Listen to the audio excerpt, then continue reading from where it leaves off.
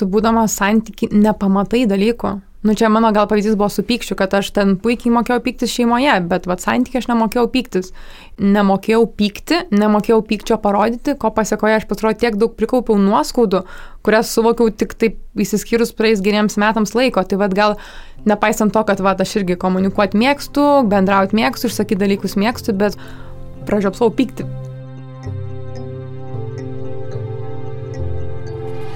Sveiki, jūs klausotės tinklalaidės Tau viskas gerai. Ir su jumis esu aš, Dainius Jakučionis. Ši tinklalaidė yra projekto Ką darai, daryk gerai dalis, kurioje su pašnekovais kalbamės apie psichinės sveikatos svarbą. Kiekvienoje laidoje gvildename temas, kurios svarbios šiuolaikiniam dirbančiam žmogui, norinčiam pakankamai gerai jaustis tiek darbe, tiek gyvenime. Šiandien kalbuosi su Kotryna ir Julija. Mūsų keliai susiję, kai jos sugalvojo daryti žaidimą poroms pokalbių gidas, po kurio dar gimė žaidimas draugams. Jos manęs paprašė padėti su klausimais ir jų formuluotėmis, tai mes bendraujame iki šiol.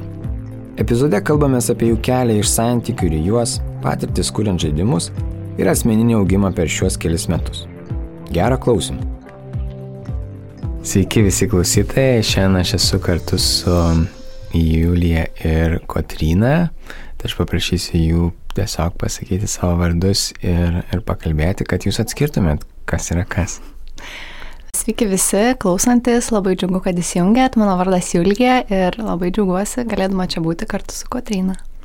Sveiki, mano vardas Kotryna, tai aš antrinu iš karto Julijai, kad labai smagu iš tikrųjų atvykti pakalbėti čia ir pasidalinti mintimis.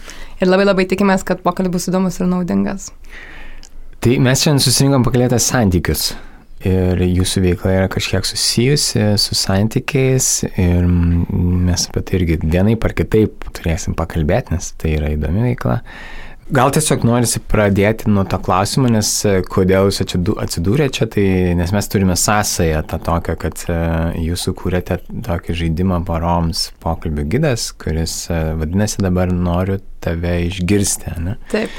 Buvau paprašytas jūsų truputėlį jums padėti dėl klausimų formuluočių pirmoje stadijoje ir tai mes susipažinom. Tai mes tą kažkokį bendravimą ir santykį turim ir dėl to jūs esate čia, nes vienaip ar kitaip tas žaidimas gali padėti poroms. Bet mes ne vien kalbėsime apie tą žaidimą, nes nereklamuot susirinkom. Bet tada pradėkime nuo to, kaip kilo mintis ir idėja iš vis kurti tokio tipo, tokio kažkokio formato žaidimą. Mes iš tikrųjų su Julija važiuodama šiandien diskutavom, kaip reikėtų trumpai papasakoti, nes atrodo visa idėja yra susijusi su daugybė įvykių, kurie įvyko praeitį ir jiems susidėjus vienaip ar kitaip gimė ta idėja iš tikrųjų. Tai mes gal pradėjome iš tikrųjų apskritai, kad mes pažįstamos esam 10 metų beveik. Ir kažkaip mūsų ta draugystė irgi čia viena iš santykių plotmių yra žaidimo santykis, mūsų asmeninis santykis yra, kuris labai irgi čia svarbu vaidmenį, manau, žaidžia. Ir mes kurį laiką gyvenom kartu, kažkada organizavom festivalį, sugalvotą patį su draugais ir kažkaip visokios vis veiklos būdavo. Aš buvau išvažiavusi iš Lietuvos ir grįžau atgal ir kažkaip mes tapom su Julija ir kolegėmis darbe. Julijos gal dėka iš tikrųjų. Ir mūsų draugystė kažkaip kitaip plėtojasi, negu buvo prieš tai iš tiesų. Ir gal esminis jaučiu momentas buvo, mes kaip tik diskutavom šiandien, kad abiejų nutrūkę santykiai, nes mes turėjom santykius su žmonėmis iš organizacijos tos pačios studijų laikais ir mes visi keturi labai glaudžiai bendravom iš tikrųjų. Mes ir gyvenom kažkada kartu ir tas santykis buvo labai persipinęs iš tikrųjų visą laiką. Realiai nutrūkę santykiai taip sudėliojo, kad aš grįžau dėl to ir į Lietuvą iš tiesų. Ir tada mūsų mudviejų kaip draugų asmeninis santykis labai įgilinoje, labai giliai dėl to, kad mes žinom tą prieš istoriją, tų buvusių santykių, padėjome vieną kitą išgyventi ir tada aš Kotrynos pagalbos susipažinau savo dabartiniu partneriu, o jisai, tas žmogus, buvo šiek tiek kitoks negu mūsų buvusių santykių vyrai. Mūsų būsų santykių vyrai buvo gana linkę kalbėti, gvildenti, mokėsi patys irgi savo norų komunikuoti jausmus ar net mokė šito atveju mane. Ir aš atsidūriau santykiuose, kai žmogus buvo nelinkęs komunikuoti ir nematė, kad tai yra būdas gerinti tą santykį, matė, kad tai yra būdas ieškoti problemos. O mes jau su Kotryna buvom tokiam jausme, kad norim kažką dar veikti, norim kartu nuveikti. Čia vienas projektas, antras, tai buvom tokiam norė kažką papildomai daryti, prie tokio vieno projekto dirbom ir aš galvoju, noriu su savo draugu, vakare, karantinas, kažkaip kažką nuveikti daugiau. Nėra nei su kuo ten išeiti kažkur, papramogauti, noriu kažką nuveikti daugiau, žiūriu, ką čia galima ir galvoju, ta komunikacija pas mus visą laiką tokia kaip ir, ne problema, bet iššūkis, vadinkim. Ir žiūriu, galbūt kažkokie žaidimai, dviem, ir žiūriu, nieko nėra lietuvių kalba, ir tada Kotryna, žiūrėk, o jeigu taip padarytumėm, nes žiūri geras, nes man reikia. Reiškia, ir kitų porų yra tokių, kuriam reikia, kurios turi bendrą kalbą, bendrą tik tai lietuvių, nes mano anglų antroji kalba, o mano partnerio rusų, tai ir gimė taip su Kotrynos palaikymu ir to prijautimu ir to mūsų išjautimu, kokios temos gali būti komunikuojamos. Nes iš tikrųjų mes dirbom visiškai prie kito projekto, ten turėjo būti labai protingas sprendimas, eko tema, ir kai Julija ties su kortelė dėjo, man toks buvo apie ką, toks visiškai reikšmė, atrodė tokia mažytė iš tiesų, ir aš taip netgi, kažkaip galvojau, tai kaip čia dabar ką darysim, čia visai ne apie tai, ką mes čia planavom, ten kelis mėnesius.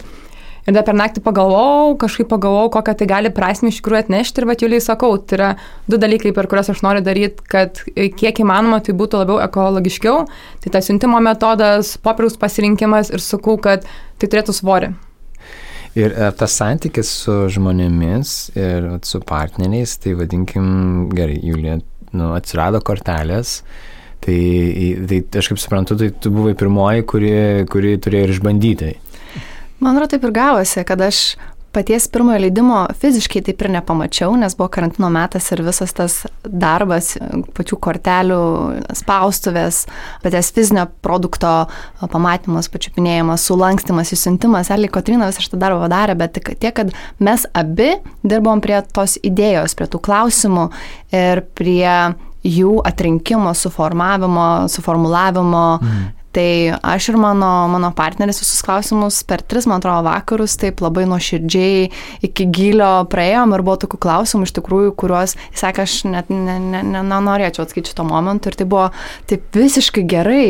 Tai suprantu, kad žmogus gali savo leisti ir man leisti pasakyti, kad aš šito momentu nenoriu kalbėti apie tai, bet man aš užčiapiau, kad tai yra geras klausimas, bet galbūt ne jam, galbūt kažkam kitam. Ir paskui eigoje jau buvo tokių klausimų, kuriuos jis atsakė.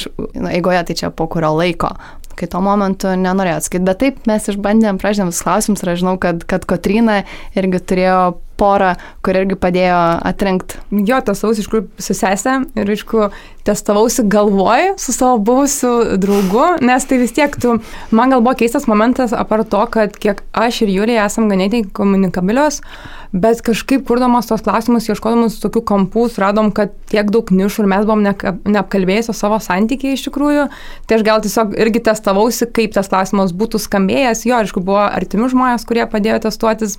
Ir gal šitame etape irgi atranda įdomus ir mūsų santykio pokytis, nes kuomet mes jau kūrėm žaidimo pradžią, Julija nebegyveno Kaune, jinai pas draugą buvo įsikrauštis karantino metu už Jūrų marių, ten Visagino pusė iš tikrųjų. Pasaulio kraštas, kaip vadinama. Jo, ir gavosi, kad ir tas migracija tarp regionų, ten miestų buvo apribota, tai gavosi, kad mūsų santykis irgi persikėlė į tokią virtualią realybę, ir iš tikrųjų su tuo irgi atėjo labai daug iššūkio, iš tikrųjų, bent jau man. Nes gal pas Julijas yra naujas žmogus, o aš likau Kaune, praradusi tam tikrą prasme draugę, nors labai laiminga dėl jos, bet netekusi labai dėlės dalies, savo artimo žmogaus iš tikrųjų. Ir normalu. Tai yra tas toks įdomus fenomenas, kai iš tikrųjų, jeigu kažkas iš draugų susiranda partnerius, tai jie, yra tolo, nes tai yra, jie turi jau su kuo laiką leisti, ir tada reikia išmokti susitaikyti ir priimti tą, kad mūsų santykiai bus mažiau laiko, bet kaip pavyksta išlaikyti tada tą kokybišką laiką, nes vėlgi tai yra mažiau galbūt laiko skiriam vienas kitai, bet kaip pavyksta išlaikyti kokybišką. Ir dar, man atrodo, yra 2 skirtingi dalykai suprasti, kad to laiko yra mažiau, dėl to, bet ir antras dalykas, kad tu jautiesi vis tiek, kaip tu jautiesi, vis tiek lieki su tais jausmais, su to norėjimu daugiau, su to nepasitenkinimu, nors tu ir suvoki, kodėl tai vyksta. Tai čia toks susidraugavimo su savo jausmais ir su situacija galbūt gaunasi, ir mokėjimas iškomunikuoti savo draugui, čia atveju man, kad Julija jau reikia kažkaip ir kitaip mums santykį mėgsti, ne tik apie projektą. Man tai buvo sunkus laikotarpis iš tikrųjų, sakau, gal tas ruduo, karantinas ir mano draugė dingusi, nes mes atrodo tiek daug laiko leidom kartu, buvo darbas, ten vasara, veiksmas, kažką visą laiką veikiam, tai man buvo labai toks ilgas laikotarpis perinamas ir kartais Julija gal tokių subtilių dalykų nepajaučia, o aš nepasakau ir gaunasi, kad jauti kažkas randa įtampą tarpusavį, bet aš ko labai džiaugiuosi, kai Julija išsakydavo visą laiką dalykus, jis sakydavo, aš nepagalvojau, bet taip nuoširdžiai nepagalvojau ir šalia Julijai sakau, bet supranti, kad ir čia yra santykis. Nu, mes nedeitinam, bet sakau, čia irgi yra santykis, kurį reikia puoselėti lygiai taip pat, kai tu eini į susitikimus ten su vaikinu, kuris tau patinka, taip pat ir mes veikiam ir tai turim bildint kažkaip draugystę, jeigu norim, kad jinai tęstųsi. Tai jo, iš tikrųjų buvo toksai labai įdomus etapas, kurį, manau, kažkaip iškomunikavom.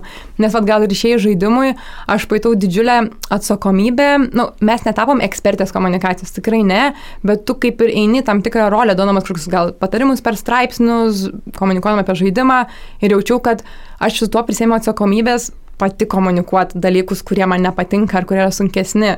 Tai va šitas toks irgi buvo atsakomybės prisėmimas už sklandesnę komunikaciją visur. Čia kaip sakoma, practice what you preach. Taip. Jeigu sugalvojom dabar komunikaciją žaidimą, jau reikia dabar jau išsakyti viską, kaip ten kas yra ir kodėl. Tai aš pat irgi dar džiaugiuosi, kad mūsų šitam projekte kartu įsitraukė ir mano partneris savotiškai, taip nenorom, bet taip įsitraukė iki tokio lygmens, kad jam dabar irgi gera būti šito projekto dalimi. Jisai mokosi kartu ir komunikuoja jau man jausmus, poreikius, kurių anksčiau nebuvo. Tai gausi, kad šitas projektas padėjo ir mūsų santykių sutvirtinimu ir tai pačiai komunikacijai taip, kaip aš nesitikėjau. Nes aš galvojau, kad tai bus įrankis žaidimas, su kuriuo tikrai pasipraktikuosim, bus smagu ir mačiau, kad mums naudinga ir kitiems bus tikrai naudinga, bet kaip taip toliau augina mūsų santykių, tas komunikacinis toks žaidimas porom, paskui dar ir kita versija, tai čia, kaip savotiškas vaikas mūsų santykių. Bet jeigu žiūrint į tą visą, vėlgi, Julijos gal daugiau klausiu, nes jinai prisipažino, kad turi partnerį, tai norėjau paklausti, kiek tie klausimai ir jų pateikimas yra turbūt labai paprastas, yra klausimai ir tada paklausi, partneris atsako. Bet man šitoj vietoj, kai nueina iš vieno žmogaus klausimas kitam žmogui, kaip ten išlaikyti, kad tas žmogus atsakytų ir nebijotų atsakyti. Ir kas ten vyksta, nes aš labai įsivaizduoju, kad ten kuris klausimas gali būti toks nemalonus labai.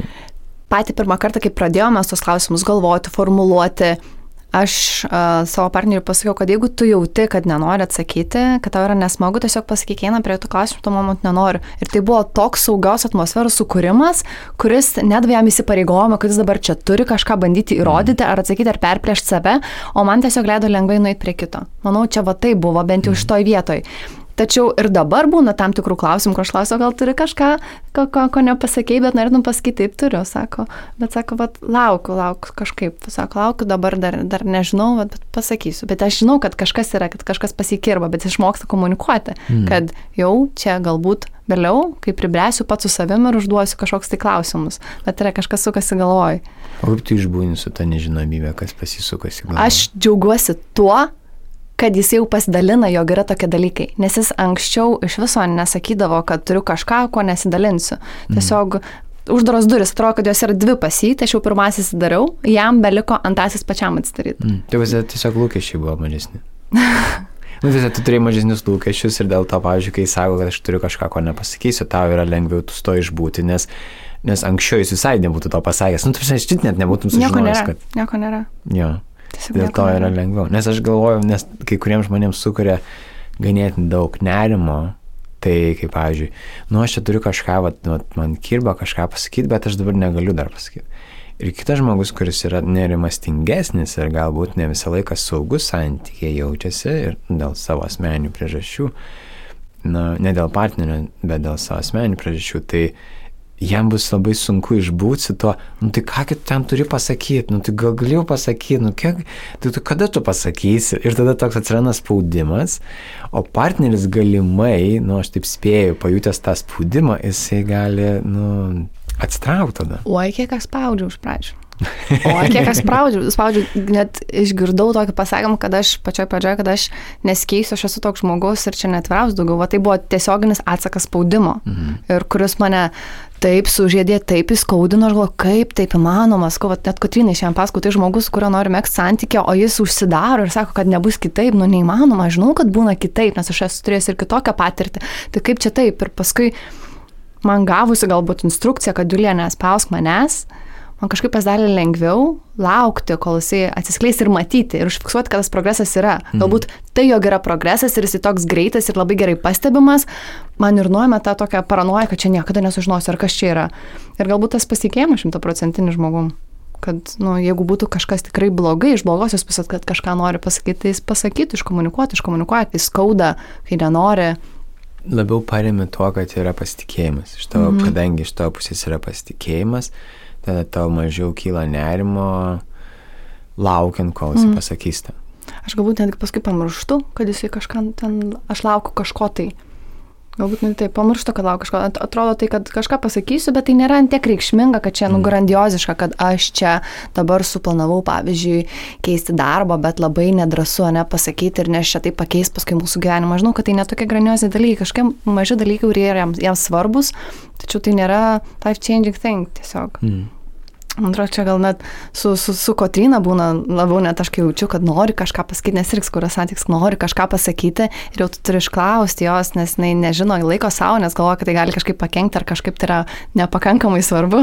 Jo, iš kur tai buvo ta gal situacija, kai prasidėjo tas žaidimas, Julija jau buvo išvažiavusi. Tai aš kažkurio metu pasijutau, kad mes esam 3 šitam projekte ir man tas nepatiko. Nes Julija grįžta pas mane su atsakymu, kad mes čia pasitarėm ir nusprendėm ten. Ir aš tai buvau, vieną kartą aš tai praleidau, antrą kartą praleidau, gavau trečią kartą, man nebepatinka, nes aš gerbiu jo kaip gal vyro nuomonę, žmogaus, kuris yra uždaresnis, apie kurios žmonės galvojam. Bet tai jaučiau, kad per daug darosi tokia įtakos darimas mūsų 2 sprendimui, kuris turėtų būti. Tai jo, šitas buvo irgi toks nesmagus pasakymas, nes aš ir su juo turiu kaip ir asmeninį santykį, ir su Julija. Tai buvo tokių momentų smulkių, bet kažkaip ta komunikacija išgelbėjo. Komunikuojant, patikėsit. Bet žinai, man labai paprasta, tas komunikuojant, tai čia, žinai, pasako, aš ir galiu pasakyti, tai jūs jums reikia tiesiog komunikuoti, bet negaliu, man sunku, kaip man įveikti tą sunkumą, tą negalėjimą, nes jūs tą turėjote išgyventi, tą momentą, ir tada kažkokiu būdu išbūdini, kaip sukurti tą saugumą tame santykyje, kur draugės yra labai geros, ir atrodo, jeigu aš čia kažkaip ne taip bus, tai mes galim čia sugadinti santykį. Aš gal esu turėjus labai sėkmingą patirtį universitete. Mes iš tikrųjų, kaip būtų keista, dabar visiems, kam papasakojom, mes bakalaurą rašėm 2, po 2, ir aš jau su draugė. Ir mes kažkaip darbo vidury nusprendėm, kad yra 2 santykiai. Yra mano santykis ir tavo rašant šį darbą, ir mano ir tavo santykis, kai mes esam draugės. Tai mes sėdom prie darbo, mes pasipykdavom ar pasiargumentuodavom, kad čia aš vienaip manau, tu kitaip, o paskui einam arbatos ir mes tą santykį padėdom į šoną. Tai aš kažkaip manau, kad ir šitoje situacijoje truputį yra ir su Julija, kad mes truputį bandome skirti darbinį santykį, kuomet mes pažaibuojam, nes tikrai yra mūsų pagrindinis darbas, nuovargis, šiaip asmeninio gyvenimo užsimanai ar dar kažko, tai mes pažaibuojam kartais, bet žinai, kad pasiskambinus tu gali paklausti, kaip tavo diena šiandien praėjo. Tai gal truputėlį to santykio skaidimas ir tu žinojimas, kad yra nenoras užgauti, bet tiesiog mes galim nesutarti ir mes nesutarėm. Tai kartais metam burtą, pavyzdžiui. Yra tai buvę, nes, pavyzdžiui, apsisprendėm dėl dizaino. Aš buvau visiškai už vieną, Julija už kitą, padarėm balsavimą, kad įtrauktų žmonės, jie nubalsavo 50-50. Ir jinai turi savo argumentų, aš turiu savo argumentų ir abiem nėra blogas kitas variantas, bet kažkaip kitas jauti, kad geresnis būtų. Tai mes traukiam lapuką, man atrodo, virtualiai. Sakau, trauk, kurį nori. Ir kartais įsprendė, nes tai nėra life-changing sprendimas, bet abi turim savas pozicijas. Tai gal tas žaismingumas šiek tiek irgi toks įrankis. Ir dar galvoju, kas man bent jau padeda identifikuoti, kad jau yra temų, kuriomis reikia pakalbėti, tai jauti žmogaus energetiškai, kai bendrauja ir tai jauti, kad jau skuba, jau nebenori, jau vakarė nebenori suskambinti, nors šiaip paprastai norėtų, bet jau nebenori, jau pavargus. Ir tada tu jau bandai klausti klausimų nesusijusių su to pokalbiu, kurį turi turėti, bet kas lypi už to, kodėl. Ir tada jau eini į draugystę santykį, į draugystę, o ne į partnerystę, kaip padirbant prie projekto. Prigauta jaučiuosi ne vieną kartą dabar, nes iš tikrųjų taip ir būdavo dažniausiai, kad labai susiję viskas yra ir tavo asmeninis gyvenimas, ir darbas, ir šitas projektas, kad tas emocija labai persineša.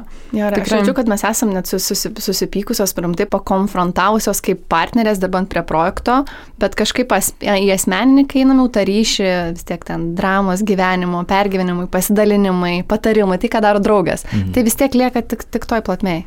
Arba prisimenam, kad abi norim kažkokio geresnio tikslo. Ir jeigu aš pasakiau taip dėl to, kad manau, kad taip yra geriau, bet mūsų tikslas yra tas pats iš tikrųjų, kad būtų geriau projektui, kad būtų kažkas sklandžiau, kažkas geriau. Tai iš tikrųjų gal prisiminti tą bazinį dalyką, kad abi ten pažaižaravom, bet abi iš to noro kažką daryti geriau. Ir mano pavyzdžiui, atveju ta situacija, kuomet jaučiu, kai mes buvom projekte 3, tai aš tikrai palaikiau tą. Ir aš lankausi terapijoje 1,5 metų, tai vat manau, kad iš jos labai tą irgi pasiemu momentą, kad ypatingai pykti aš užlaikau. Ir prireikė daug metų laiko, kad suprasčiau, kad aš nemokėjau santykių būdama pykti buvusiame ir kiek aš daug to pykčio net nesuvokdama prikaupiau. Tai va čia gal pajutusi, papykstu, dar palaikau biškį, gal antrą kartą, tarkim, bus kitaip, bet jeigu situacija pasikartoja, tai aš bandau pradėti kalbėti, kad aš jaučiuosi, kad mes esam projektai 3 ir man tai nepatinka. Tai čia konkreti labai situacija buvo, kuri gal man labai įsiminė, iš tikrųjų, kai buvo nepatogu labai pasakyti, nes tas žmogus mums kaip ir padeda. Jis nėra, kad nepadėtų, kaip ir papilomos rankos, nes iš tikrųjų labai daug lanksto, viską mums padeda, yra reikalingos. Bet pasakyti, kad aš jaučiuosi taip ir taip, tai jo, reikia laiko truputėlį. Ja. O čia gal įdomu, tas yra, man klausant, tai yra, kad jeigu man nepatinka, tai nereiškia, kad reikia keisti. Pavyzdžiui, aš blogai jaučiuosi, man kažkaip pikta, tai yra mano jausmas, man nepatinka, kad yra dar trečias asmuo čia kažkaip tarp mūsų, čia, ir tuo pačiu aš jaučiuosi laiminga, kad tas trečias asmuo yra, nes tada draugė yra laiminga, bet tai yra taip, ne? Ir čia nereiškia, kad aš turiu kažką keisti, arba kažkas turi keisti, aš tiesiog noriu, kad mane išgirstų. Ir tas yra, labai, kad, tiesiog išsakymas to jausmo. Ir kito žmogaus tada atsakymas į tą supratimas. Nes, Julija galėjo atsakyti, nebesvaik. Kokia egoistė, iš vis čia nesidžiaugia mano džiaugsis šitą laimę, o nori visko savo tik tai. Vis tiek mes čia uždaryti, niekas nepasikeis. Taip. Jo, bet tai yra ta turbūt komunikacijos galia, kur mes, kai išsakome savo jausmus, kartais įsivaizduojame, kad jeigu išsakysime kažką, tai turės kažkas tai pasikeisti. Ir dažnai tikisi žmonės, kad jeigu jie kažką pasakys, tada turės pasikeisti. Ir jie tada sako, tai jeigu aš pasakysiu, nieko nepasikeis, tai čia tuščias reikalas, ką man čia sakyti. Ir aš dar galvoju, kad gali tam tikri dalykai pasikeisti, tačiau ne pats faktas, kad mes esam, pavyzdžiui, 3, bet tam tikros kitos aplinkybės, kad reikia daugiau laiko galbūt dar kažkam kitam painvestuoti, ten draugystėje mūsų, ten susitikimam. Tai tai gali pasikeisti smulkios detalės, kurios padaro nerealiai didelį pokytį, kalbant apie draugų santyki, turint dar ir papildomą veiklą kartu. Jo, aš man atrodo, kažkurio metu pradėjau jau ir darytis ir zysti, nes jaučiu, kad mes nieko daugiau nekalbam, tik apie pokalbių gidą. Ten minimaliai kažką, nes aš suprantu, kad Julija dirba, aš dirbu, čia yra toks on the side dalykas. Ir kažkaip da Julija sako, atvaryk pas mane, varysim savaitgalį, tiesiog kažkur kažką paveik dviese. Tai to irgi labai reikia, nes iš tikrųjų lengva įsidirbti ir tada gaunasi, kad tu tą santykį asmeninį prigesini, nes nežinai, ko žmogus ką veikia, ką galvoja, kas pasivyksta, kažkaip nežinai tų dalykų ir tai atitolina, nors atseit projekto veikloj tu labai glaudžiai kasdien bendrauji. Tai tas gal toks irgi atsiranda varijavimas tarp draugystės ir partnerystės, kaip versle projekte. Tokia buitis tarp draugų. Buitis. Buitis iš tikrųjų, rutina irgi kartu atsiranda. Čia labai tas įdomus dalykas apie tai, kad jūs kažkaip taip klausant man, ganėtinai, gal net labai brandžiai reaguojate tą visą situaciją. Ir kad viena kažkuri priima, kita tada duoda ir tada apsikeičiat. Ir tai yra tas, ar jūs taip išmokot jau per tą laikotarpį, ar čia būdavo taip visą laiką? Aš manau, kad kaip ir visi žmonės mokomės mes su gyvenimu, tiesiog mums jau man sekančių metų pradžioje 30 metų, vis tiek mes esame tokios jau brandesnės šiek tiek, mums nebe 19-20, tai jau šiek tiek irgi santykių, kad ir asmeninių tokių santykių turėjusios ir aš su draugėmis kitomis esu irgi turėjus tam tikrų situacijų, kurios irgi mane išmokė išgirsti, kai man sako ir pagalvoti iš kitos pusės. Tai manau, čia tiesiog išmokome iki, o su to projektu tai dar turime pamokų. Manau, kad pritarčiau. Mes gal kaip ir pradėjom kartu tą projektą, mes abi dirbam ir marketingo kažkiek srityje, tai sakom, kad mes čia turim labai daug laisvės eksperimentuoti ten. Sugalvojom savo stilistiką Facebook'e, Julija sako, davai dedam spalvotas nuotraukas. Aš sakau, bet ne, taigi mūsų stilius juodai baltas, sako Julija, bet mes darom kaip norim. Nėra kažkas virš mūsų, kur pasakytų, o čia iškrypot į stilistikos, nes mes ją kuriam. Taip. Tai iš tikrųjų, va, per projekto darimą mes labai daug mokėmės naujų ir techninių dalykų ir šiaip, ir ko tik nebandėm pačios būti, kol supratom, kad apsimoka kai ką pirkti, kad staupyti laiko resursų. Ir santykės rado, manau, su tuo naujų iššūkių, bet greičiausiai va, tos patirtis turėtos leido kažkaip rasti, kaip laviruoti naujose situacijose. Aš, pažiūrėjau, net galiu užčiuopti atveju, kai Kotryna moko mane kantrybės. Kai tiesiog moko mane kantrybės, ramiai praeis, ten kai būna labai entuzijazmas didelis tam tikroje srityje ir dabar būtinai tai reikia padaryti ir aš leidžiu jai padaryti dėl to, kad aš jaučiu, jei to reikia, nors man nereikia, man atrodo, projektų nereikia, bet tai tik man taip atrodo, nors iš tikrųjų tai turi naudą globalę arba ten Kotryna mėgsta prisiplanuoti N dalykų per 30 minučių ir man vėl reikia kantrybės, kad žinoti, gali būti ir kitaip. Tai va, manau, čia yra tokia kantrybė, kuri paskui persiduodama net ir į asmeninį santykį. Žmogus būtų kantresnė, nebūtinai, kad tas žmogus, su kuriuo aš gyvenu, pasižymi panašiom savybėm kaip Kotryna, šiaip tai nelabai. Bet tiesiog tolerancija kažkam kitam, kai kažkas vyksta kitaip, negu tu planuoji arba negu susitari, tai tikrai atsiranda. Bet ten sakau, net galiu užčiuopti atveju, ko tu galbūt negali santykiuose, kai gyveni su žmogum. Bet va šitoj partnerystėje mes kalbam, reflektuojam, kaip jaučiamės, tai manau, su tuo ir tos pamokos ateina. O tai jūs daug kalbate apie tos pačius jausmus tarpusavyje. Tarpusavy, nes, žinai, yra jausmai apie kitus žmonės, žinai, aš ten jaučiu, nes tas tą padarė, ana tą padarė, žinai, bet kartais aš matau žmonės, kurie apie kitus kalba, bet apie tarpusavį tą tokį nekalba, tai aš, kaip pas jūs yra. Aš manau, būna bangos, ką tu pasakytum. Manau, kad gal tie jausmai įsipina taip natūraliai į situaciją. Kažkokia iškilo, da tu palauki, pasidalini. Arba aš gal kartais impulsyviai ten vakare prieš miegą, neužmigdama Julijai belė kiek voice message'ų prisinčiu, nes man čia pratrūko kūrybiškas kažkoks momentukas. Nebūtinai, kad ten viską darysim, bet va, tas yra toks pasidalinimas. Tai manau, kad dalinamės, bet nėra, kad labai taip specialiai susijęsime apie tai kalbėti. Manau, kad tiesiog išplaukia iš to. Ir kadangi Kotryna, kaip sakė, yra linkus kaupti, iš tikrųjų pas mus santykiai yra linkus kaupti, būna pakaupiau, jau matau, kad keičiasi balsas ar noras bendrauti, nebendrauti ir tada klausi. Ir tada, žiūrėk, čia šiaip dar yra ir aš dar su terapeutė kalbėjau, čia dar tai susidėjo, kai pakalbant, tada tik apie tai kalbam. Bet čia irgi būna bangos, nebūna, kad mes kasdien ar kas savaitę tai gvildenam. Tai čia tiesiog nuo situacijų, nes daugas susideda ir gyvenimas, kitas susideda, kurį turime abi atskirus. Tikrai taip. Aš kaip galvoju, kai mes pradėjom projektą, kad mes su Julija labai panašios. Bet kažkaip, kada šitą diskusiją turėjom su Julija ir sako, kad ne, mes labai daug kur skiriamės. Ir kai jinai pradėjo vardinti tos dalykus, aš pagalvojau, kad mes ir čia taip skirtingai reaguojam, ir čia skirtingai mąstom, bet yra gal, kad papildom. Aišku, yra bendras panašumas faktas, kas mums padeda būti kartu. Bet yra ir vietos, kurias, manau, mes vieną kitą labai gerai papildom iš tikrųjų. Ir tai atėjo suvokimas tik paskui. Jau įpusėjus projektą, ar jau čia antroje pusėje, bet tik paskui. Nes iš pradžio atrodo, kad mes čia vienodai mąstom ir čia negerai, jeigu mes čia nesutinka mūsų nuomonė. Bet paskui supratom, kad čia viskas normaliai ir čia tiesiog turi tai priimti ir čia neaišku, kad mes susipykom. Ir kad tas projektas jau nutrūks, čia tiesiog toks etapas, šitas klausimas, jis praeis ir toliau judėsim. Arba tiesiog turim skirtingas stiprias pusės irgi. Bet čia ir labai įdomu, nes jūs, kom yra dažnai projektas, yra tai, kad jūs pirmą buvo draugės. Taip.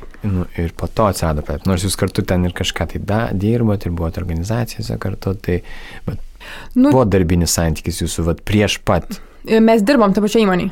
Tam pačiai komandai. Tik skirtingi projektai darbe, bet tas pats skyrius buvo mūsų.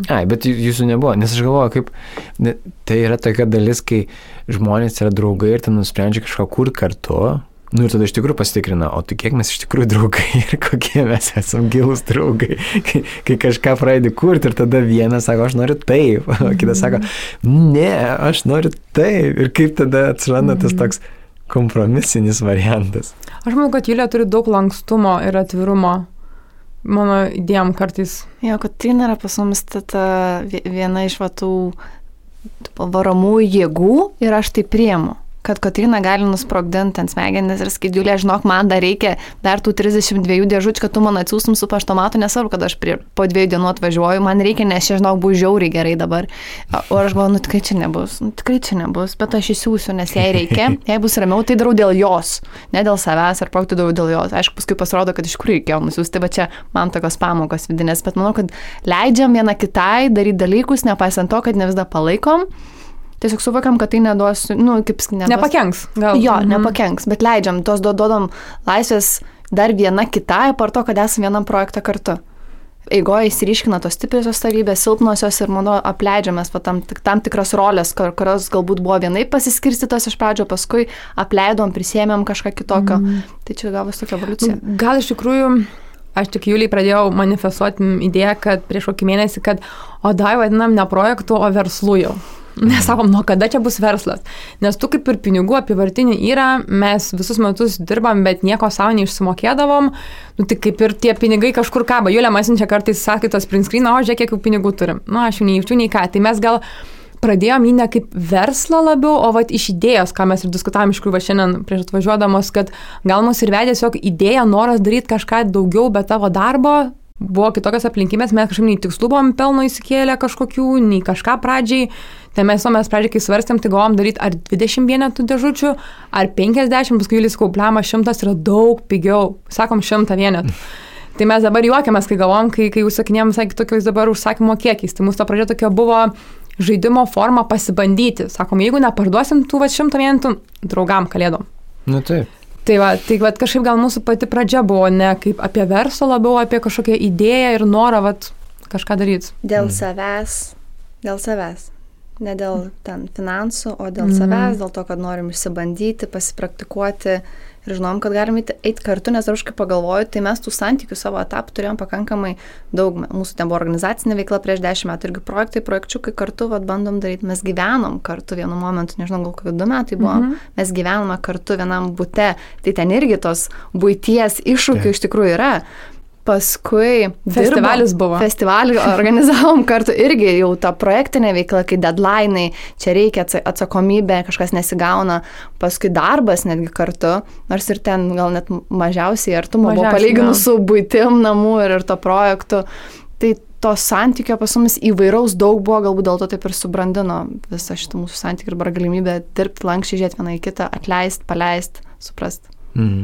Atrodo, kad dabar jau nebėra jokių, kaip čia, aš taip naiviai žiūrėčiau į tą, kad nebėra iššūkių, klaidų, kurias galėtumėt padaryti, viena su kita santykė, nes jau, kaip ir viena kitą pažįstat ir ten, jeigu ir padarytumėt kažkokią tai klaidą, tai jinai būtų, netyčia, ne apie apgalvojimą, bet ir tai klausimas, ar tai galėtų įvykti, nes toks jausmas, kad jūs pakankamai gerai pažįstat vieną kitą.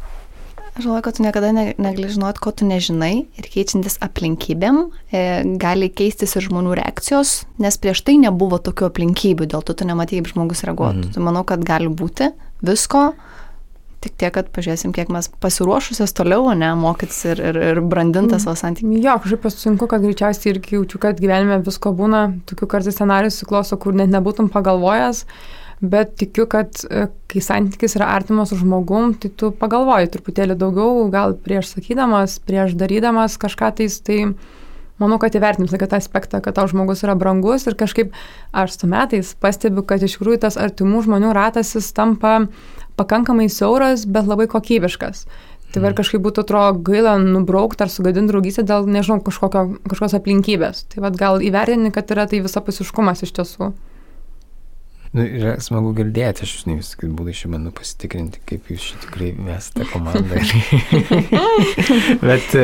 bet atrodo, kad tie iššūkiai, bent jau aš taip žiūriu, aišku, pasikeitus aplinkybės gali viską būti, bet man kažkaip atrodo, kad nėra čia taip sudėtingai. Kažkaip jos būtų reaguoti. Mes kalbam apie tas geras patirtis ir kaip mes išsprendžiam situacijas tam tikras, bet kai tos situacijos atsitinka, tu gyveni tą neigiamą kitą kartą emociją, galvoju, čia šakės, čia reikia kažką daryti, žinai, ir tu kaip ir santykiai su partneriu, taip ir su draugu, tu turi tų ups and downs. Tiesiog mes dabar tokia momentą esam, kur turėjom daug ups, biški mažiau downs ir bendrai ta atmosfera yra gera ir jau žinom, kaip išlipti.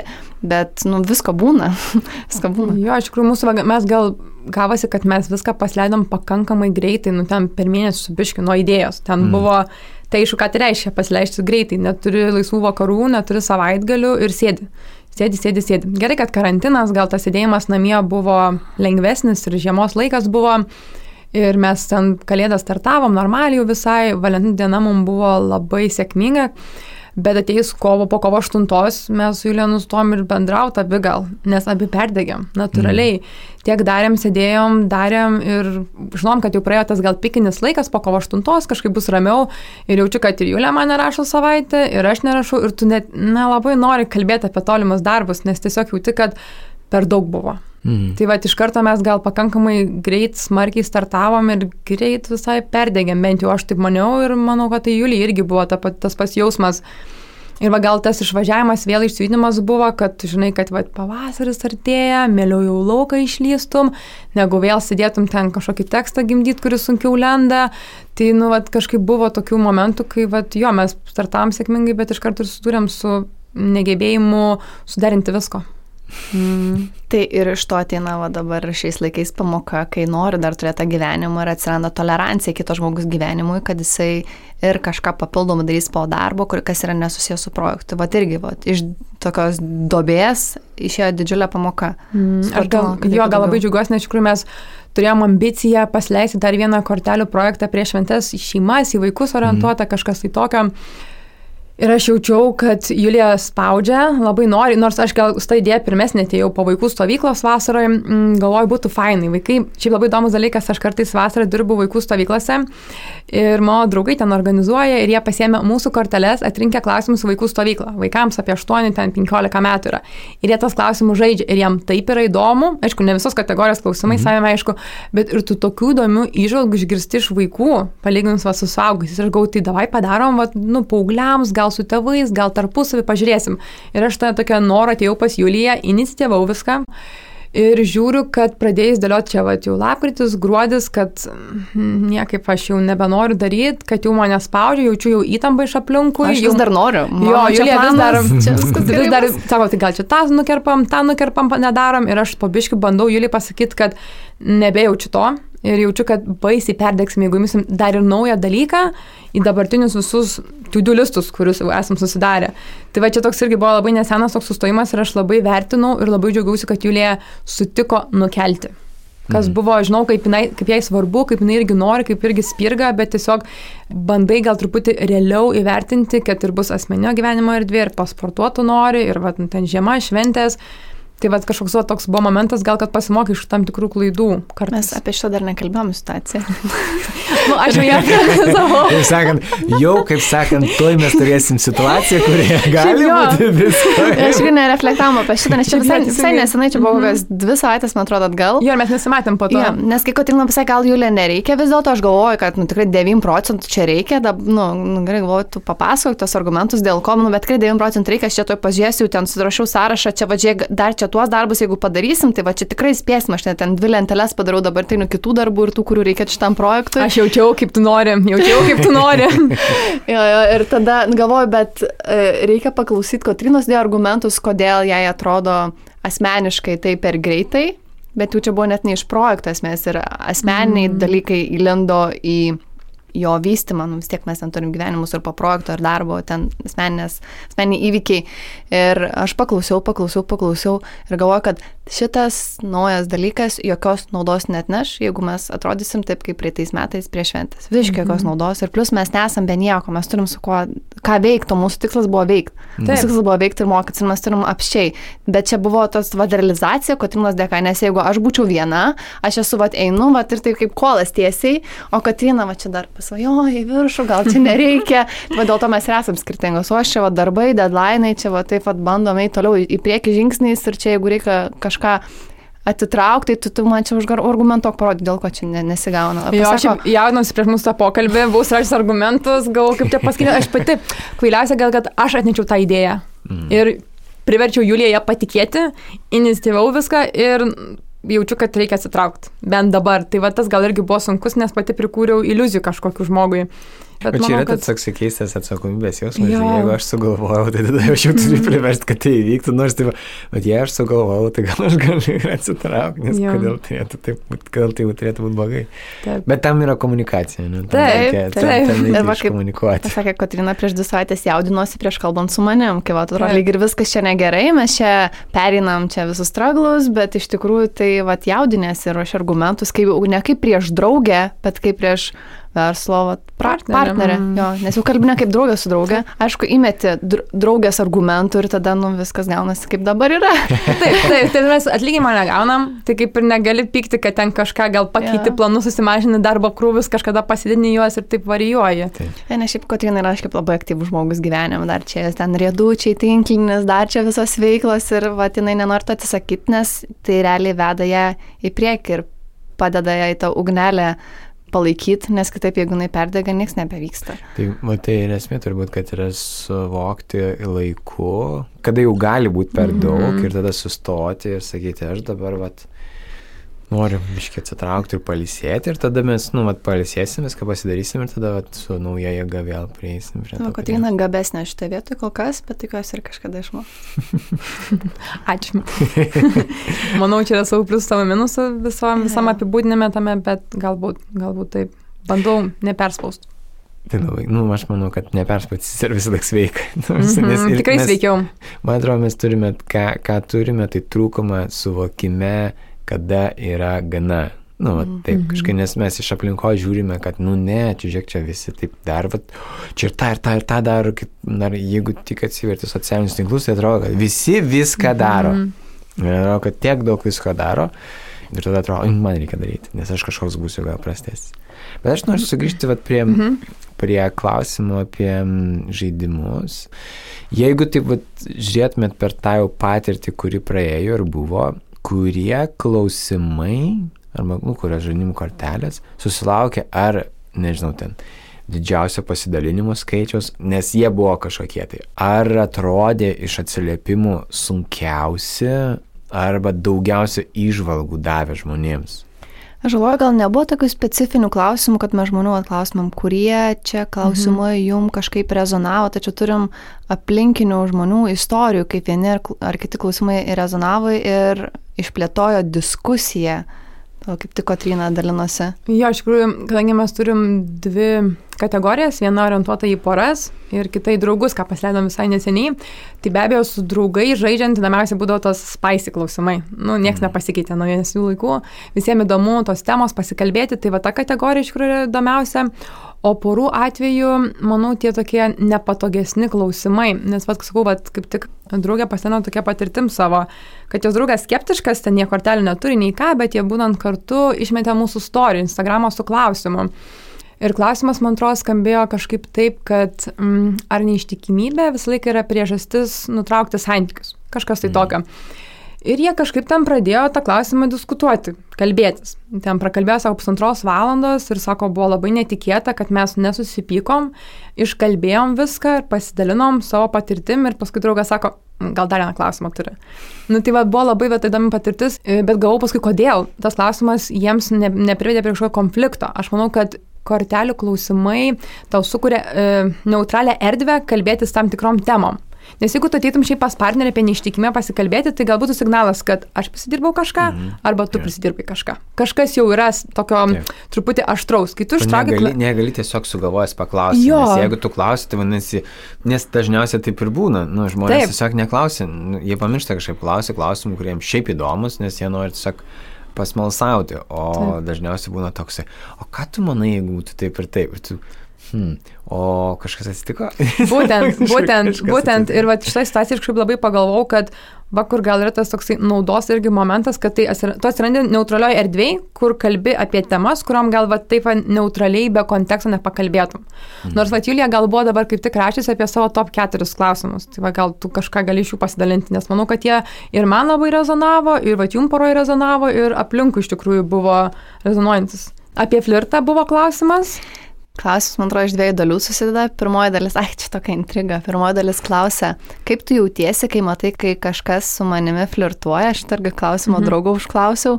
Ir tada irgi įdomiai diskusija į tai, kad sako, vieną, kai su tavim flirtuoja, bet kitą, kai aš matau, kaip tu reaguoji atgal. Tai šitas klausimas visiškai nuveda į kitas lankas, kaip aš reaguoju flirtą. Kad jeigu su manim flirtuoja, čia nieko tokio, bet jam jautriausia yra tai, kaip aš atsakau. Ar aš taip šaltai nuvedu ir taip pastatau žmogui į vietą, ar aš leidžiuosi į šitą tokį flirtą. Ir paskui antroji klausimo dalis yra, kaip tu jauties, kaip flirtuoji su tavim. Ir tada sakau, dažniausiai pa žmonės susidega šypsena veide, nes tada atsiduri kitoj pusėje, kai tu mėgaujasi to dėmesio, kai su tavim flirtuoja.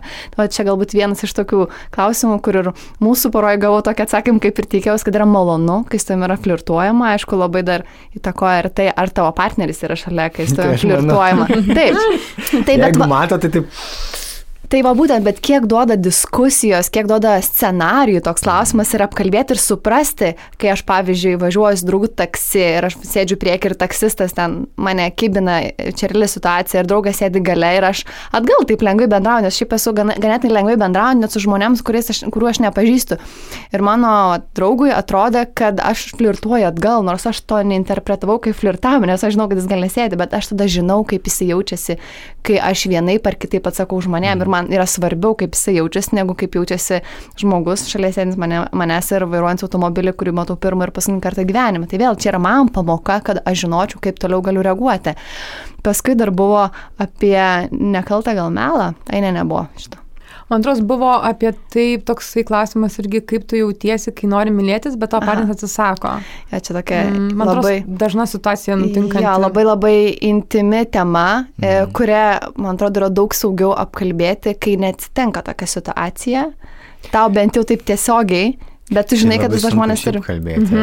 Apie seksą, man atrodo, labai žmonėms sunku kalbėtis. Ir atstumimą šiuo atveju dar gaunasi. Taip, nes čia du dalykai vienu metu. Mes irgi diskutavom šito klausimą, aš galbūt detalių labai nenorėčiau atskleisti čia viešai visiems podcast'e, bet vien tai, kad mes su juo diskutavom šito klausimu, kai kažkada man žmogus pasakė, kad aš netvirauju, o dabar diskutavom apie jausmus ir jie daugumoje yra neigiami tokioje situacijoje, tai buvo, atrodo, labai auginantis klausimas mūsų ryšio ir atvirumo prasme. Atrodo, jeigu mes galim tokius dalykus kalbėti, kaip šitas tavo veiksmas ar atsakas mane skaudina, tai yra daug paprastesnių dalykų, apie kuriuos mes labai lengvai kalbėsim. Kaip pasakyti, pramuša šiek tiek ledus, nes tokių situacijų, man atrodo, atsitinka poros ir suprast, dėl ko aš galiu, pavyzdžiui, atsakyti, ne, dėl ko aš nenoriu ir paskui susilainit, kad aš taip pat reagavau dėl to. Okei, supratau, tu negerai jautiesi, apgailestauju, bet, pabandyk ir įsijausti mane, bet aš girdžiu, ką tu sakai ir aš jaučiu, ką tu sakai. Tai čia toks vėl labai nuvedantis į lankas klausimus, kaip Kotryna gerai atsimena, ką aš ten. Aha, neskaičiau. Julija kartais parašo tokių gerų tekstų, bet nori, kad aš pakoreguočiau.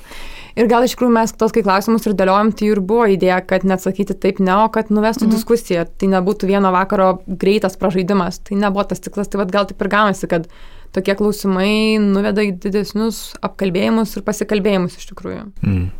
Būtų šiaip įdomu, toje vietoje tą klausimą panagrinėti, nes tai yra labai įdomus momentas, kaip tu jautiesi, kai nori mylėtis, bet aš nesutinku. Ir čia yra, šiaip turėtum jaustis kaip ir okei, nes, mes visi esam saugi žmonės ir mes visi turime nuspręsti kartu, abudu, dviese, kad norime arba nenorime. Ir jeigu kažkuris vienas nenori, tai vadinasi, kad viskas okei, nenori. Bet čia įsivelia tada jau patyrimai, visokios patirtis ir tada jau kiek kas turi traumus, atstumimų ir kiek kam simbolizuojasi vis dėlto seksualinis santykis su meile. Ir visą tuo dalyko. Taip galiu pasidalinti vienu sakiniu, kurį gavau ir kur nesitikėjau. Iš vis negalvoju, kad taip gali būti, bet išgirdau žmogaus, kad tada, jeigu tokia situacija būna, aš tada galvoju, kas yra negerai ir čia jau dabar bus viskas. Kad kažkas yra labai negerai mūsų santykiuose, pradedu interpretuoti, įvairiausius scenarijus dėlioti, kai kitam žmogui tiesiog yra šiandien kažkaip sunku fiziškai, psichologiškai, o tai nuveda tiek toli ir į tokių grėsmių prisigalvojimą, kad atrodo labai svarbu yra kalbėti apie šitą klausimą ir kažkaip žmogų grąžinti į tą akimirką, o ne į daug blogų scenarijų. Ir aš net negalvoju, kad taip gali būti. Galvoju, kad viskas yra apie tą akimirką, o ne apie ten metai 2-3 prieki. Jo, bet tai tik tai dėl to, kad tai susijęs su kai kada patyrimais. Nes yra žmonių, kurie tą yra išgyvenę, kad viskas prasidėjo nuo kažkokių tai atrodo atšalusių seksualinių santykių ir staiga atrodo, ne, tai viskas gerai, bet po to žiūrėk, kad kažkaip viskas blogai ir tada išsiskiria ir žmogui tada kažkaip susiasocijuojasi. Žmonės tokie padarai, kurie asocijuoja iš vieno karto dažniausiai. Jiems nereikia 2 kartų, jiems užteks 1 kartą. Jeigu tai buvo, viskas jau reiškia, tai yra asociacija, nes lengviau tada prisiminti ir lengviau apsisaugoti ir tada bandoma kažkokiu būdu išbūti tą situaciją. Tai yra įdomi dalis, kad čia dažnai kaip ir iš nieko atsitinka problema, tik tai, kad mums reikia turbūt suprasti, kaip kitas partneris jaučiasi. Kaip jaučiasi pirmasis, išgirdęs tą informaciją, kad kai tu mane atstumi, man ten ir tada pirmas kad nekiltų kaltė, nes tada gali kilti kaltė, kad tai aš dabar taip, kaip aš taip pasielgiau ir tada, tai gal man tada reikia norėt visą laiką, kad tik tai nesijaustų kitas blogai. Ir čia toks, gali toks labai užsisukti, jeigu žmonės nepasikalba ir neišklauso ir nepradeda daryti tokių išankstinių išvadų. Nes kai kurie, dėja, bet padaro išankstinės išvadas, nes pradeda jaustis prastai, vien tik išgirdę kažkokį tai atsakymą. Aš tikrųjų turėjau situaciją su to kaltės jausmu pakankamai ilgą laiką. Kai buvau santykyje, mūsų santykis dažnai buvo labai per atstumą, praktiškai visus ilgus metus, aplinkybės taip dėliodavo. Ir aš faktiškai mes galėdome mylėtis tik savaitgaliais. Ir tu aiškiai žinai, kad ten pirmąjį penktadienį nori, nesvarbu, laukia savaitgalio. Ir kai tas savaitgalis ateidavo, tu jausdavai, kad reikia, nes kitą savaitgalį tiks arba net ne. Jo. Tai ir kai tu nenorėdavai, kas man būdavo tikrai kartais, ar aš nenorėdavau dėl to, kad turėdavau, ar tiesiog nes nenorėdavau, nustojau jaust tą skirtumą, ar aš nenoriu tiesiog, arba jaučiu spaudimą, kad turiu norėti. Tai tas, pavyzdžiui, pas mane buvo atsiradęs kaltės jausmas, kad aš nenoriu.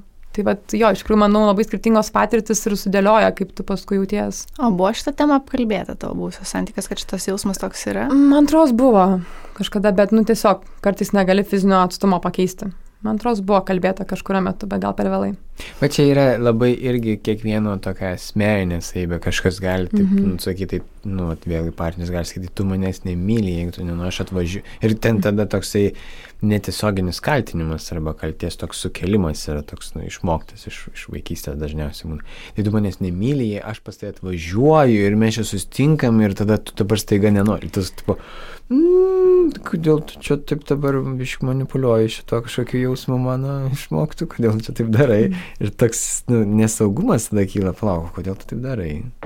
Čia yra tas santykis, jeigu aš galiu išsakyti ir tada atstovėti man, nes jeigu man kyla kaltė, gali būti, kad sunku bus toliau pasakyti savo nuomonę, nes tiesiog, ten taip dėl tos kaltės susigūšiu ir pasislėpsiu. Ir čia atsiranda tada, kaip aš saugiai jaučiuosi santykyje. Daug tiesos, ką sakai. Jeigu nesaugiai jaučiuosi santykyje, galiu net nekelto klausimą, galiu nuleisti kažkur ten ir viskas. Ir aš manau, kad labai dažnai tai būna. Taip. Porose, kad tu bijai tos reakcijos, bijai tos emocijos atgal, jeigu tu iškeli tam tikrą klausimą ir paskui tiesiog gužiesi ir tada be proto turėtų būti sunku atsidaryti. Tai taip ir yra. Ta prasme, dauguma žmonių išmoksta. Ne dauguma, gerai, aš taip bandydamas parinkti procentaliai, nes aš nežinau, kiek procentaliai tiek žmonių atsitinka, bet bent jau tie, kurie ateina pas mane, tai tada jie pasidalina, kad taip atsitinka, tai aš kaip... tai yra tas toks, kaip, confirmation bias, toks vadinasi, kad jeigu pas negi ateina, žmonės sako, kad taip yra. Jo, bet ne visi pas mane ateina, tai aš negaliu pasakyti, kiek tai žmonių yra. Bet tikrai nemažai žmonių susiduria su tuo, kad jie išmoksta saugot save per nesakymą kažko ir tada tas saugomas savęs ir kito saugomas atveda link to, kad mes nebesuprantam vienas kito, mes neturime jausmų, mes esame nuo vienas kito nutolę ir nebeišeina suartėti, nes labai bijome apie bet ką kalbėti, nes visur bus kažkas jautru ir bus nemalonu ir baisu, kad jeigu bus jautru ir nemalonu, tai gali, kad santykis nutrūks. O tai įdomu, kaip tokiai situacijoje elgtis iš esmės, jeigu tu jauti, kad esi atitolęs, kaip saugiai priartėti, nes iš karto negali klausti apie šitos jau kertinius, tokius labai opius tikriausiai dalykus, kaip praktikuotis tai žmonėms. Yra sudėtinga. Aš galvoju, dviems yra ganėtinai sudėtinga, nes nieks iš šono nestebi. Terapijoje tai tą galima, porų terapijoje galima tą praktikuoti, nes terapeutas iš karto tiesiog sustabdo, jeigu sako, o kaip čia jautiesi. O va kas būna, kai tu matai, kad taip jaučiasi. Ir tada, kai sustabdo, tai tada yra toks truputėlį lėtesnis santykis. Nes kai dviesi žmonės kalbasi, ten jie nesuspės sureaguoti arba suprasti, kodėl jie sureagavo. Nes kartais sureaguoja ne dėl to, kas vyksta va čia ir dabar, o sureaguoja į tai, kokias patirtis turėjo ir jie tada kaip ir, truputėlį projektuoja, kad taip irgi bus man, nors ašgi nežinau, kaip bus. Ir vat jeigu išdrįsta, nes visą laiką išdrįsti reikalingas pažeidžiamumas. Kitu atveju mes neišdrįsime. Mes turim, rizikuoti, būti pažeidžiamais, rizikuoti nusivilti tam, kad gautumėm kažkokią tai gražą, kuri mums ilgalaikė perspektyva labai padės. Bet tai yra labai sunku, nes mes kiekvienas labai bijome savo pojūčių, kurie sukelia mums nemalonų. Tokį. Bijau, nenoriu. Kam čia ir vėl? Mes pakalbėsim ir bus vėl kaip visą laiką. Aš pamenu, turėjau tokį vieną čia draugystės pradžioje vieną vakarą su draugu, kai ties kažko mūsų nuomonės labai išsiskyrė ir aš gal net įskaudinau kažką pasakius, bet to nesupratau ir tada tas vakaras pasibaigė miegu nusukta nugarą, kur aš nebuvau turėjus niekada anksčiau. Aš galvoju, kaip taip įmanoma, man tai buvo pasaulio pabaiga, nes galvoju, tikrai čia reikia iškalbėti dabar, kad būtų geriau, o tam žmogui kitam tai neatrodė, kad kalbėjimas gali privesti prie išsprendimo jausmo. Taip. Jam atrodė, kad pralauksiu ir to bus geriau. Taip. Bet kad situacija lieka ir jinai paskui dedasi. Aišku, dabar kitaip sprendžiam šitos dalykus, jau tada kalbam, kad ir su ašrom būna, bet išsikalbam ir atrodo suartėjam, vis tiek ta meilė yra, tas noras yra, pagarba yra ir nėra ta tema tabu, netampa tabu, nes kitu atveju tampa tabu. Bet čia irgi per praktikavimas, nes prieš tai buvo kitaip. Jo, dabar aš gal grįžtu prie to išsakytos minties, ką reikėtų daryti ir gal antrinu Dainiui, kad iš tikrųjų tu būdamas santykiai nepamatai dalykų. Čia mano gal pavyzdys buvo su pykščiu, kad aš ten puikiai mokėjau pyktis šeimoje, bet santykiai aš nemokėjau pyktis. Ir to ilgai nesupratau, kad aš nemokėjau pykčio parodyti, ko pasiekoje aš pasirodžiau tiek daug prikaupiau nuoskaudų, kurias suvokiau tik taip įsiskyrus praeis geriems metams laiko. Tai gal nepaisant to, kad aš irgi komunikuoti mėgstu, bendrauti mėgstu, išsakyti dalykus mėgstu, bet sugebėjau šitaip praleisti tokią didelę emociją, kurios pas mane nebuvo santykiai iš tikrųjų, ar iš to noro būti taip mylimai, ar iš to noro, gal tos geros mergaitės sindromą, man atrodo, labai daug kas iš lietuvių turi, kad tu nori būti gal ir net nesuvokdama, bet ir faina, ir visą laiką faina, ir visą laiką tokia ir tokia, kai mes tik tai savaitgaliais susitinkam. Taip. Ir iš tos visų aplinkybių paletės ir gavosi, kad aš, pavyzdžiui, pražiopsau pykti. Tai irgi taip gaunasi, kad nepastebi gal kartais dalykų, kai būni veiksme pačiam. Ir nenubrėži tam tikrų ribų, nepasakai, kas tau yra svarbu, skaudu. Kartais galvoju, kad nubrėži, bet pasirodo tik tai vienos srities ribas, kitos kažkaip pamiršti. Netyčiom. Man atrodo, kad kartais mes nubrėžiam ribas truputėlį ne taip, kaip reikėtų gal jas nubrėžti. Jeigu mes pakeliam balsą ir ten supykstam ir išreiškiam taip intensyviai, ganėtinai, vietoj pasakydama, kad aš tiesiog pykstu, nes tai vyko taip ir taip, man nepatinka ir aš norėčiau, kad taip nebūtų. Bet kai ten truputėlį daugiau tų emocijų atsiranda ir tas intensyvumas padidėja, kitas žmogus jis sureaguoja tas emocijas kitaip. Jis kartais nepriima informacijos, jis tiesiog priima emociją ir jis gali tada automatiškai reaguoti tik į emociją. Ir jis jau priklausys nuo to, kaip jisai pratėsi tai reaguoti. Ir jisai reaguos užsidarydamas, ar jisai reaguos atgal puldamas, ar jisai reaguos ignoruodamas, ar jisai reaguos išmokęs suprasti, kad čia yra tik tai emocija, kad čia yra tik tai išraiška, kad viskas čia yra okei, nes už tos išraiškos vis tiek yra dalis informacijos ir jisai gali išbūti, sakyti, aš suprantu, kad tu taip dabar jautiesi, prašau, man nepatinka, kai tu taip keli balsą, pasikalbėkim, ramiai, kažkam gali nepatikti, bet tai mano riba tokia nubrėžta ir tada aš palaukiu, kol nusiramins ir tada aš grįžtu ir sakau, žiūrėk, dabar mes galim pasikalbėti. Kas yra taip sunku, tarsi tai yra taip sunku padaryti, nes tai yra tas vienas iš dalių santykių, kur žmonės tikrai, kaip čia pavadinti, labai buksuoja ties tų vietų. Aš čia gal dar šitos santykiuose atradau tokį dalyką, kad pyktis turi daugiau emocijų kaip atspalvių, nes tu gali pykti, nes esi nusivylęs. Arba tu gali pykti, nes tu esi įskaudinęs. Tai pyktis yra kaip toks išraiška labai ekspresyvi, tačiau tu iš tikrųjų jautiesi kitaip. Tu jautiesi nepiktas, tu turi kitas tas emocijas. Ir išmokti tas požeminės emocijas identifikuoti ir komunikuoti. O čia yra tas perliukas, nes tada tu gali suprasti, ką tu padarai žmogui, jeigu jis jaučiasi nusivylęs. Ir ar tu gali kažkaip padaryti daugiau, kad taip nebūtų, arba atsiprašyti. Nes jeigu tu esi piktas, tu neatsiprašinės, bet jeigu esi nusivylęs ar įskaudintas, galbūt tu atsiprašys, bet reakcija tai yra ta pati. Taip, tai tas pykčio ledkalnis taip vadinamas, kur tu taip labai gražiai pasakai, kad pyktis yra vadinama kaip ir antrinė emocija. Tai yra atsiranda jinai antra, bet mes ją pirmą išreiškime. Nes tas pirminės emocijos, kurios yra viduj, tas nusivylimas, kažkoks tai bejėgystė, liūdesys, dar kažkokios kartos sunkias emocijos mes jų nenorime jausti, nes mums jas nepatogios, labai nemalonės. Plus pyktis suteikia jėgų ir tada aš galiu išreikšti savo poreikį garsiai. Bet tai nereiškia, kad kitas žmogus supras mano poreikį. Bet kai aš išreiškiu tą vidinį poreikį, kuris yra jautriausias, tai tada kitas žmogus kažkaip, aš nepagalvojau. Aš galvoju, buvo tas animacinis filmukas su žmogeliukais, kurie turėjo skirtingas emocijas. Ir atrodo, mums tiek reikia patiems mokytis, kad mes tų emocijų turim daug daugiau negu tik pyktis ir džiaugsmas. Taip. Ir kartais bent jau mano atveju tai sunkios patirtis irgi išmoko dalykų. Man labai patiko labai graži mintis terapeutės, kai pasidalino apie mūsų kuriamą projektą. Jis kažkada man pasakė, sako, galbūt tai, sako, visų sunkių patirčių kūrybinis rezultatas. Tai man šitą mintis be galo patiko ir aš ją taip priėmiau, kad greičiausiai taip ir buvo, nes tikrai ir Julijos įsiskirimas buvo sunkus ir mes ten pusės metų bėgiai nutraukėm santykius, kurie panašiai metų truko. Tai buvo tikrai daug sunkių tų patirčių.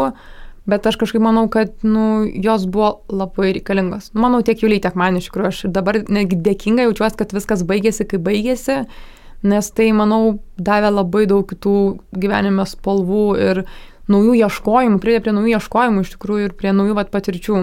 Bent jau aš taip manau.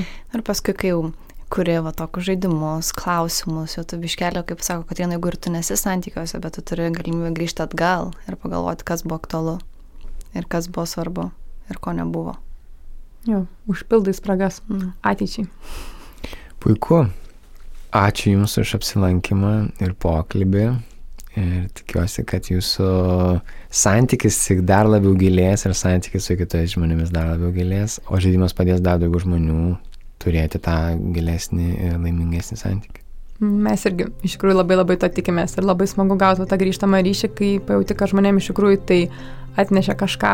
Tai ačiū už pokalbį. Ačiū labai. Dar prieš atsisveikinant noriu pasidalinti savo naujausių kūrinių. Tai seminaro ciklas apie santykius. Norint išlaikyti ilgus, stabilius ir pakankamai gerus santykius, mes turime kalbėtis. O va čia ir iškyla nesklandumų. Nes vienas iš partnerių kalba daugiau, kitas mažiau ir kartais tai sukuria atstumą.